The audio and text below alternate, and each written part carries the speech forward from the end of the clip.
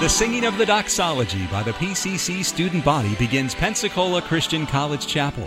At each chapel service, students have an opportunity to receive spiritual exhortation and enrichment during a time of music and meditation on God's Word. This podcast shares selected recent chapel messages from guest speakers, faculty, and staff. Welcome to the PCC Chapel Podcast. If you have your Bible, go ahead and turn to Luke chapter number 12. Luke chapter number 12. I do want to thank the administration, Dr. Shoemaker, Dr. Lands, Dr. Adkins, for just the incredible hospitality while we have been here. And like I said, I'm humbled by this opportunity. I was born and raised in Pensacola, Florida. Both my parents came here to college. They met, got married, stayed on as staff and faculty. So I was born here. In fact, I was born in the Graff Clinic. I'm just kidding. I was born in a local hospital, but I may as well have been born in the Graff Clinic. I had an ID number 9 months before I was born, so I knew I was coming to PCC from the get-go. And I have just thoroughly enjoyed being here. It's been a great time. All right, so let's get into our discussion. Like I said, I'm so thrilled to be here, be able to present this material to you. Now, you see here the title, Designer Evidence. So think about designer brands. When I say designer brands, does something pop into your mind? Maybe like Rolex, Gucci, Oakley's, depending on what type of accessories you like. When you think about these designer brands, have you ever looked up the prices of some of those things? Just out of curiosity, raise your hand if you've ever looked up prices, like on a Rolex watch. It was just because you were curious, not because you were going to buy one. But when you think about the prices of things, why in the world are they so expensive? Well, if you think about it, these are works of a master craftsman. They have been fine-tuned to function correctly, and they have a lasting value that can be passed on to successive generations. They've been designed with a specific form and function while being wrapped in immense beauty. Wait, think through that again. That sounds almost like we're talking about the creatures that God has created, right? He has wrapped his beauty and his design, and so what we're going to look at today is design. So if you've got Luke 12 in your Bible, look at verse number 27. Verse number 27 says, "Consider the lilies, how they grow. They toil not, they spin not. And yet I say unto you that Solomon in all his glory was not arrayed like one of these." Now those lilies, those are just wildflowers that are growing along the streets of Israel. They're just common flowers. And yet what God is saying is, hey, if you take some time to look at these flowers and you study these flowers, the design and order and complexity in these flowers is greater than Solomon at the height of his reign. And Solomon's reign was a magnificent reign. And so just the things that God has created, like a simple wildflower, shows design and evidence far greater than humans can even imagine. So where does design come from? This design in nature that we see. It's unmistakable that it's there. You look around, you see design. Just look at the solar system, the design of the solar system. You look at the arrangement of petals on a flower. Yeah, that's how it works. I did teach biology, I promise. Even Charles Darwin himself wondered about this idea of design and where it comes from. And so it really depends on your worldview. Dr. Ham did a great job laying a foundation for you guys yesterday with the difference between a biblical worldview and a humanistic worldview. And so when we think about this, your worldview really matters. The way you answer this question, where does design in nature come from, depends on the worldview that you have. Like I said, Charles Darwin questioned this idea of design. He said, to suppose that the eye, with all its inimitable contrivances for adjusting the focus to different distances, for admitting different amounts of light, and for the correction of spherical and chromatic aberration, could have been formed by natural selection seems, I freely confess, absurd in the highest degree. Now, for sake of not taking this out of context, let me give you a little bit more from the quote of this passage. He says, "Reason tells me that if numerous gradations from simple and imperfect eye to one complex and perfect can be shown to exist, each grade being useful to its possessor, as is certainly the case, if further the eye ever varies and the variations be inherited, as is likewise certainly the case, And if such variations should be useful to any animal under changing conditions of life, then the difficulty of believing that a perfect and complex eye could be formed by natural selection, though insuperable by our imagination, should not be considered as subversive to this theory. So what is he saying here? Well, obviously Charles Darwin did not have a biblical worldview. He held to a humanistic worldview, that there is no supernatural, natural explanations for everything. So what he's saying is, really, this is Darwinian evolution. Small, gradual changes over long periods of time, being inherited, small changes being inherited and being passed on to the next generation so it can be further built upon. And then more change taking place, which is further built upon. And so he's saying, while it may seem absurd that a human eye, with everything it's capable of doing, could have evolved just through natural trans processes, he then, through his worldview of humanism, says, well, it had to happen that way. The eye formed through all these small successive changes over millions of years. So if you have a humanistic worldview, then what they say is, hey, natural selection, this process of small changes over long periods of time, it gives the appearance of design. So it's not actually designed, it just looks like it's designed. It's kind of crazy for us to think of that, right? I mean, when you see design, look at this podium. When I see design, there's a designer behind this podium. Jordan Jekyll, fantastic woodworker. He built this. And so the design is evident that there is a designer. So from the understanding of a biblical worldview, that's what we know. We know the design comes from that designer. And so as we contrast this humanistic worldview with the biblical worldview, how should you think? We know, as a Christian, the Word of God ought to be our final say, our authority, the lens with which through which we view everything around us, including the design that we see in the creation. So that Rolex watch that maybe you would like to have, but you definitely can't afford, especially as a college student, that Rolex watch, it was designed by a designer. Just like the creation of the world that we see around us was designed by the master designer, God. So does the Bible say anything about design? Of course it does. In the beginning, God created the heaven and the earth, right? It tells us who that designer is. That designer is God. Romans 1:20, I love this verse. Romans 1:20 says, "For the invisible things of him from the creation of the world are clearly seen, being understood by the things that are made, even his eternal power and Godhead, so that they are without excuse." What's he telling us? He's saying no one's going to have an excuse one day when they stand before God at the judgment seat. No one's going to have an excuse and say, I did not know there was a God. He is clearly seen in the creation, even his eternal power and Godhead, so that we know there is a God when we look at the design that we see in nature. By the way, that's not enough. Just recognizing there's a God is not enough for salvation. You have to know who that God is, who that Creator is, Jesus Christ, and then accept him as your personal Savior. That's why missions is so important. That's why witnessing to the lost is so important. There are people that are out there that they see, hey, there's a God. They want to know who that God is, but if no one's there to tell them, how are they going to know? It's not going to be enough to get them into heaven. So do what God asked you to do. If he says and the Holy Spirit pricks your heart, hey, tell that person about God. Do it. If maybe missions conference happens and the Lord is pricking your heart, hey, go on this mission field. Do it. There are people out there that need to know who that Creator is so they can have an eternal home in heaven. Psalm 19:1, we all know this verse. The heavens declare the glory of God, and the firmament showeth his handiwork. Okay, you think about the stars. I love when God is in Genesis 1 doing the creation. He talks to all of fancy about the creation of the greater light to rule the day, the lesser light to rule the night. But then he just tacks on this little phrase at the end, and he made the stars also. And yet the stars are incredible. Any of you live out in the country where there's no light pollution? Okay, you go outside on a crystal clear night and you look up into the heavens.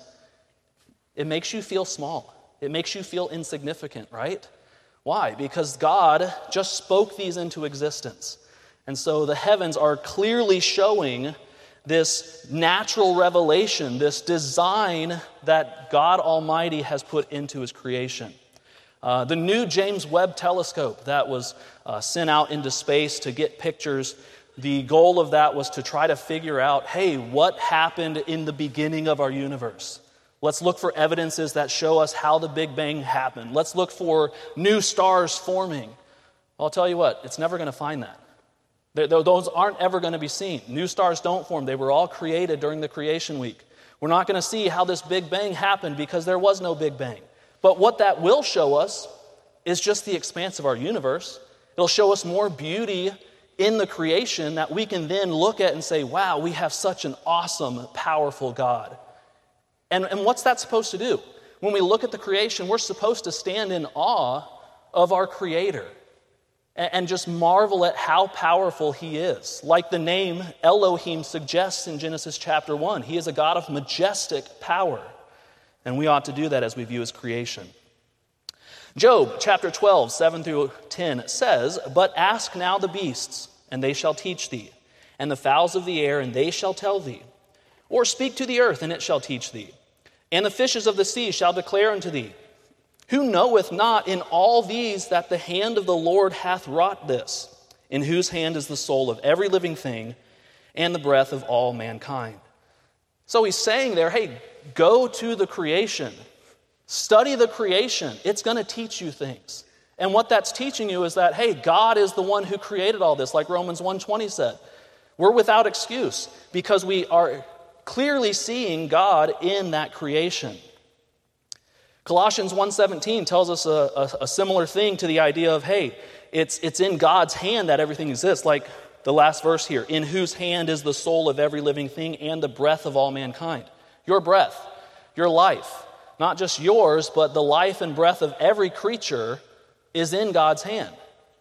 Colossians 1:17 says, he is before all things, and by him all things consist. That means he is sustaining life.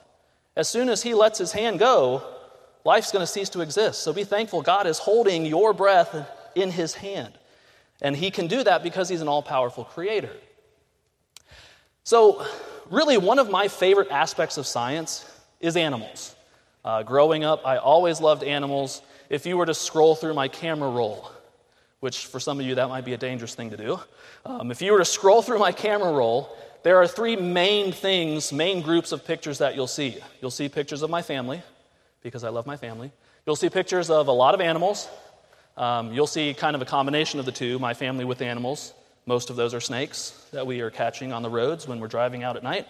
And also the pictures of food, right? I mean, I'm a guy. I didn't get 6'6" by not eating, so I like food. And so those are some of the main pictures that you would see.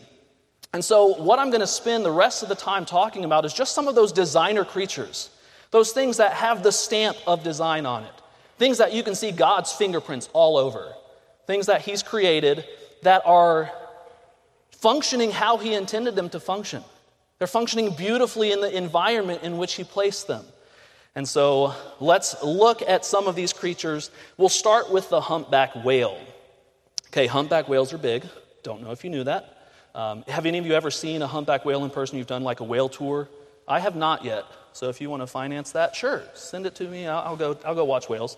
But when you think about the size of a humpback whale, they grow to 50 feet in length. Okay, how big is 50 feet? School bus. So just think of a massive school bus swimming around in the water. They weigh up to 40 tons. And look, you've got a picture of a humpback whale breaching. A school bus-sized creature weighing 40 tons is coming completely out of the water. That is impressive power, right? In order to drive that impressive power, they have to have an impressive tail, and they do. That tail fin is up to 18 feet wide. Also, that's very large. And so it needs to be that large to create enough force in order to allow that whale to be propelled out of the water. If you look at the flipper, the top right picture there, on the humpback whale, it seems a little abnormally large. Like most whales, if you look at the flipper length in proportion to the body length, they're not that long. This one specifically, if you look at the genus name of the humpback whale, the genus name is Megaptera. So if you're familiar with like Latin type names. Mega means big, right? Terra means wing. So these were named because of their large flipper that they have there. So obviously God doesn't create something without a purpose. So this must have some sort of purpose. And what is that purpose? Well, that purpose is intended to help it maneuver through the water. This is a much more maneuverable whale than any of the other whales because of that large fin. It's able to maneuver much more readily because that fin is able to catch more water and it can turn much easier as a result of that. By the way, you'll notice on the front edge of that fin, there's some bumps. Scientists have recently started studying those bumps on the fins and recognize that there is a mathematical relationship to the positioning of those bumps. How does that evolve? By random chance processes over millions of years. Mathematical precision. Like some of us don't like math, and yet God's put math into the creation. We should like math. We should study math. And so that mathematical precision is important because those bumps are actually helping to reduce the turbulence that are coming off of the fins of that whale. The reason they need such a long fin, the reason they need this extra maneuverability is because of how they hunt. Humpback whales hunt actually in groups, and they do a process called bubble netting. So what they will do, they will actually swim around a group of krill. Krill are small shrimp-like creatures, real small, like tiny. And yet some of the largest creatures are eating so much of them that they get to be these enormous sizes. And so this bubble netting, they'll all swim around this group of krill, and they'll start down low, and they'll just start blowing bubbles out of their blowhole. So they're just releasing air. All these bubbles are obviously rising to the surface, and when the krill see those bubbles, they think it's like some sort of trap, and they can't get through it. Now they could just swim right through them, but they see the bubbles, they're scared, so they all start collectively gathering together. And so all of these humpback whales are swimming in a circle, releasing bubbles, getting that circle tighter and tighter until you've got this massive ball of just tons and tons of krill all collectively together. And then they'll take turns swimming up underneath, opening their big mouth, getting lots and lots of krill on each bite. And so it's a fascinating thing to watch, and it's just one of the creations that God has given it. How does it know to do that? How can evolution explain the knowledge of an organism to be able to say, hey, let's use bubbles to trap fish and krill? It can't. Evolution can't do that through small successive changes over millions of years. Another interesting fact about the humpback whale, and any whale for that matter, is there's not any connection between the nose and the mouth. Now, there is a documentary, let's see, it was done by Pixar about a little clownfish. Finding Nemo, yeah, that one. Remember when they get inside the humpback whale's mouth and then he blows them out of the blowhole? They lied. That can't happen. There's no connection there. And so that's obviously the design that God has intended for these creatures. But what evolution teaches about whales is that they evolved from land mammals. Okay, think about land mammals. A bear, for instance. They have a connection between the nose and the mouth. We have a connection between the nose and the mouth, right? You ever been sitting with someone at lunch and you made them laugh? While they're drinking? Yeah, what happens? Fluid comes out their nose. Why? Because there's that connection. So in order to have evolution be true, and these creatures with connections between their nose and mouth, to be able to separate that connection, to move into the water to become the whales, think about how those intermediate forms would do. They're not going to be greatly successful, are they, with a half-connected nose to mouth and then finally separating it completely? No, it could not have happened that way. And so that separation is important for these whales so they can open up their mouth, take a big gulp of krill without drowning, right? None of that's going to get up into their nose and get into their lungs. So God's designed it for that purpose. Humpback whales also migrate a long way. They're off the coast of Alaska. They will migrate to Hawaii in order to nurse their young, to birth their young. And so they migrate vast distances. And as they migrate these long distances, they communicate with other humpback whales within the same ocean basin. And so all these humpback whales are going to be able to emit sounds, clicks, whistles, things like that. I'm sure you've heard some of those before. But only the males sing.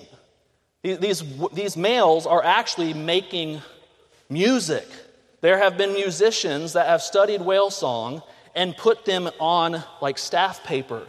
And they are in a very consistent pattern with a specific rhythm. They're singing. They're literally singing in order to attract their mates or in order to fend off other males that are in the same area and they're territorial because of that. So very rhythmic, very melodic sound. And those whale songs can be heard for vast distances. The songs themselves up to 20 miles. Some, however, of the lower frequency sounds that these whales make, lower than human hearing can hear, can actually travel the entire ocean basin. So they could be talking and communicating with whales that are in Alaska while they're in Hawaii. It's like they have cell phones, right? Hey, you just call up your friend. No, they just sing or they just make these sounds in the water, and it travels great distances under the water. The reason for that is because of the way God's designed water. Okay, water is an amazing molecule, is it not? It's made of hydrogen and oxygen, both of which are highly flammable. And yet, put them together, it's what we use to put fires out. And so the way God's designed the water in any aquatic system, whether it be a lake, whether it be an ocean, there is going to be a temperature change as you decrease through the water column. As temperature changes, that changes the density of the water. As the density changes, the pressure changes. All of those changes that are happening in the water is what allows these long distance communications between each of the whales. So, the way the water is designed, as you go down in the water column, there'll be a certain point you reach where the temperature starts to change drastically. That we call that a thermocline, thermoheat, so there's a difference in temperature. And then as you go down further, there will be a point where that drastic change suddenly levels off. And that's the lower thermocline, once again, a change in temperature. And so what happens as these whales are singing, they're emitting sound waves. The sound waves are, because of the density, because of the pressure, being bent downward, down towards the bottom thermocline. When they hit that bottom thermocline, because once again, there's a change in pressure, there's a change in temperature, it actually starts to rise back upward and goes to the top thermocline. And then it rises or goes back down.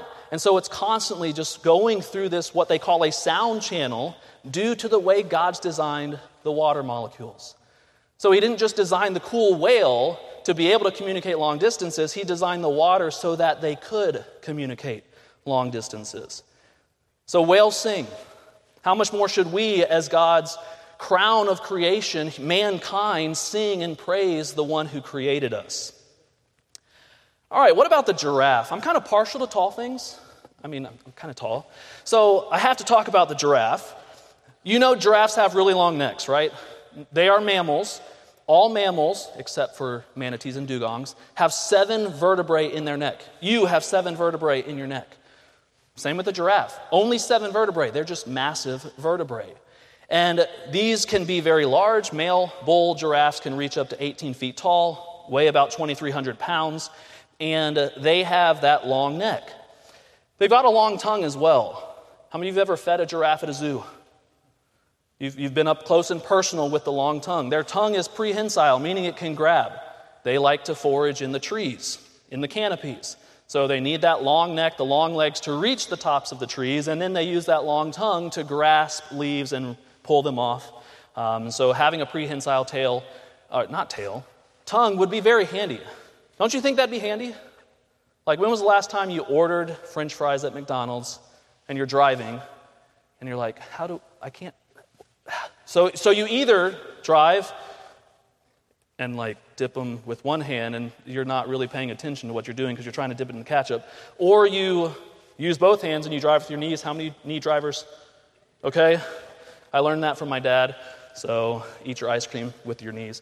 But imagine having a prehensile tongue, all problems solved, right? You hold it with one hand, you've got one hand on the wheel, and you're able to just grab French fries. That would make life so much easier. But God didn't design us with that. We don't need it. We have hands. We can put food to our mouths. But the giraffes do. And so very awesome design by our Creator. But if you think about the fact this is an 18-foot tall creature, the heart is not in the neck, it's in the body. It has to be able to pump blood up to the brain.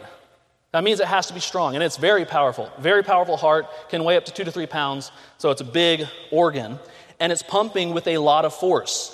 There's high blood pressure in a giraffe. If you ever go to the doctor and they say, hey, you have giraffe blood pressure, you may get your will in order because it's not a good thing. Their blood pressure is around 300 over 180.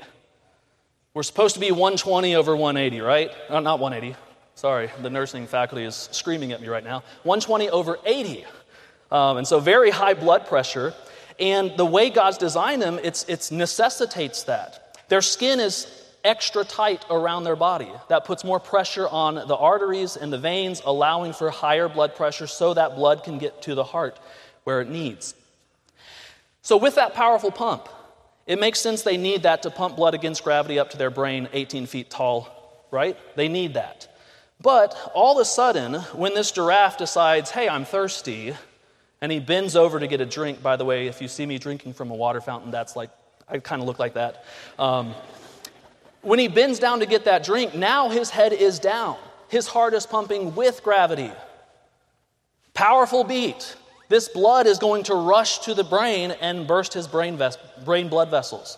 So the first time he ever bends down to get a drink, his blood vessels are bursting, and he falls over, dying, and he's thinking to himself, man, I need to evolve something, so that way every time I bend over to get a drink, I'm not bursting my blood vessels in my brain. No, he's dead, right? Dead creatures don't evolve, so he can't further evolve like he's supposed to. But does he die? No. Why? Because God's designed those arteries going up to his brain with a series of valves that as soon as he bends over, those valves begin to close, reducing the pressure of that blood going to the brain. But there still is enough pressure in that last beat that would be able to burst his blood vessels in his brain if he didn't have this series of blood vessels at the base of his brain that act kind of like a sponge. So that last pump is going up into the base of his brain, and it's slowly swelling with that blood, and it's allowing the brain vessels to be perfectly fine. So he's drinking, and he sees a lion.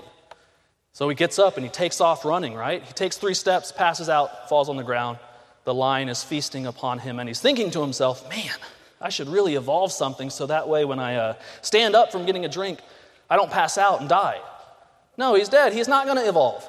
And so everything had to be there for him to be able to just get a drink, much less survive and much less be able to get the food and nourishment for himself and be able to reproduce. God's designed him with everything that he needs from the very beginning. Next animal is the red fox. Very intelligent. If you've ever raised chickens, you've probably had to deal with foxes. They're smart creatures. And these foxes have very good hearing. In fact, they can hear the flight of a crow at about 0.5 kilometers. Like just the bird flying, they can hear that half a kilometer away. They can hear the squeaking of a mice at about 100 meters. That's 330 feet. So incredible hearing, which is very important when there is snow cover on the ground, because the animals that they eat live under the snow. You can see the top left diagram illustrates what we call the subnivean zone, under the snow. Obviously, mice and voles are going to be able to burrow up through the snow and have exits so they can scurry around on top. But most of the winter, they actually spend their time underneath the snow. They've got tunnels under the snow that they run around in. So this fox is trying to find food under up to 18 inches of snow.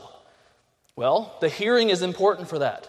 And if you watch the way that these are going to hunt, when they are walking up, they're sneaking around, they hear something, they'll actually cock their head to the side just a little bit. What they're doing is allowing the distance between the sound and both ears to be slightly different. Now you think, okay, if we did that, if we turned our head just a slight bit, we wouldn't be able to tell really the difference between each ear. But God's designed them to be able to. So it's acting like it's a triangulation, allowing them to pinpoint where that mouse is under the snow. But it goes beyond that. They also, scientists have studied over about 600 pouncing attempts of these red foxes in snow. They've recorded all sorts of data, one of those being what direction was the fox facing when they leaped, when they made their pouncing attempt. And what they found is that whenever they were in the northeasterly direction, they were successful 74% of the time. They caught the mouse, they caught the vole 74% of the time. when they were completely 180 degrees from that, so the southwesterly direction, they were 60% successful. Any other direction, that success dropped to 18%. So the scientists are thinking, like, what in the world is going on here? There's some axis that they're lining up with. What they concluded is that they're actually able to detect Earth's magnetic field. So they're creeping up to this creature, they're tilting their head, getting kind of a triangulation with the difference in distances to their ears, but then they're actually looking for that sweet spot where the sound is lining up with the magnetic pole. And that gives them really, they know at that point they're a specific distance away. So their pounce can be the same every single time, and they're highly successful as a result. We can't even fathom being able to sense Earth's magnetic field, right? If I were to get someone up here and spin them around 20 times and then say, okay, point north. They'd only be right if they got lucky, right? Because we can't sense magnetic field. And yet this creature is hunting with it. There are many other creatures that can sense Earth's magnetic field. They use it for migration, for homing, things like that. But these ones are the only ones known of to hunt with Earth's magnetic field. How does that evolve? These creatures are going to die off the first winter if they don't already have that in place. So small successive changes over millions of years, like Darwinian evolution teaches, aren't going to be sufficient to allow the changes necessary for these creatures to even make it past generation 1. And yet we have them today because God's fit them for their environment with everything that they need. Think about the firefly. Any of you ever used to catch fireflies and break off their abdomen and smear them on your face as face paint? How cruel. Why would you do that? Because we were kids back then, right? So fireflies, you think about these. They create their own light. Now, we know about fireflies, right? So we're like, oh yeah, that's kind of cool. We know fireflies, they make their own light. But what's happening is actually a chemical reaction taking place in their abdomen. They've got two chemicals, one called luciferin, one called luciferase, a protein and an enzyme. And all of you people taking chemistry, you know proteins and enzymes are going to cause changes to proteins. So when the enzyme, luciferase, binds luciferin, it causes a reaction breaking luciferin and generating light. Now, this is not just any light. This light is almost 100% pure light energy.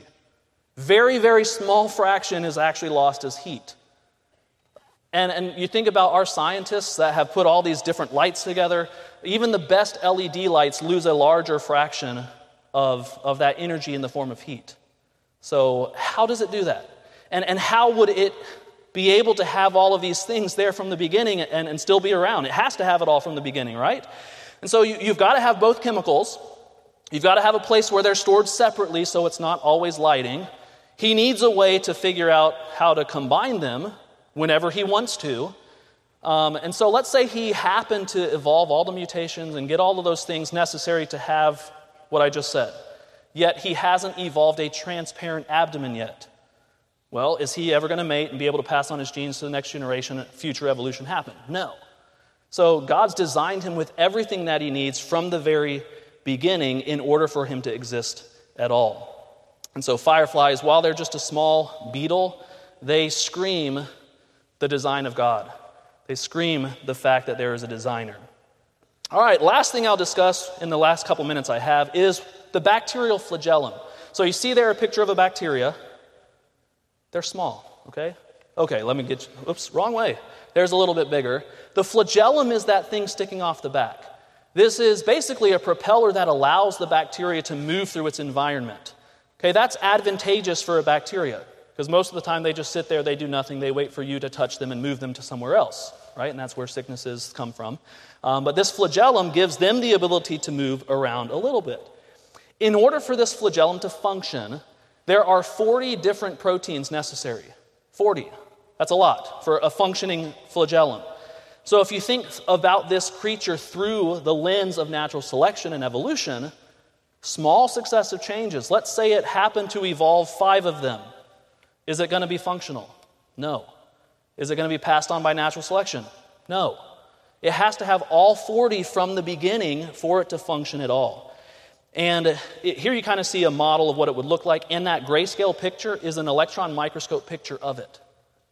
All right, some of you that are mechanics out here or mechanical engineers or things like that, you're looking at that and saying, hey, that looks familiar.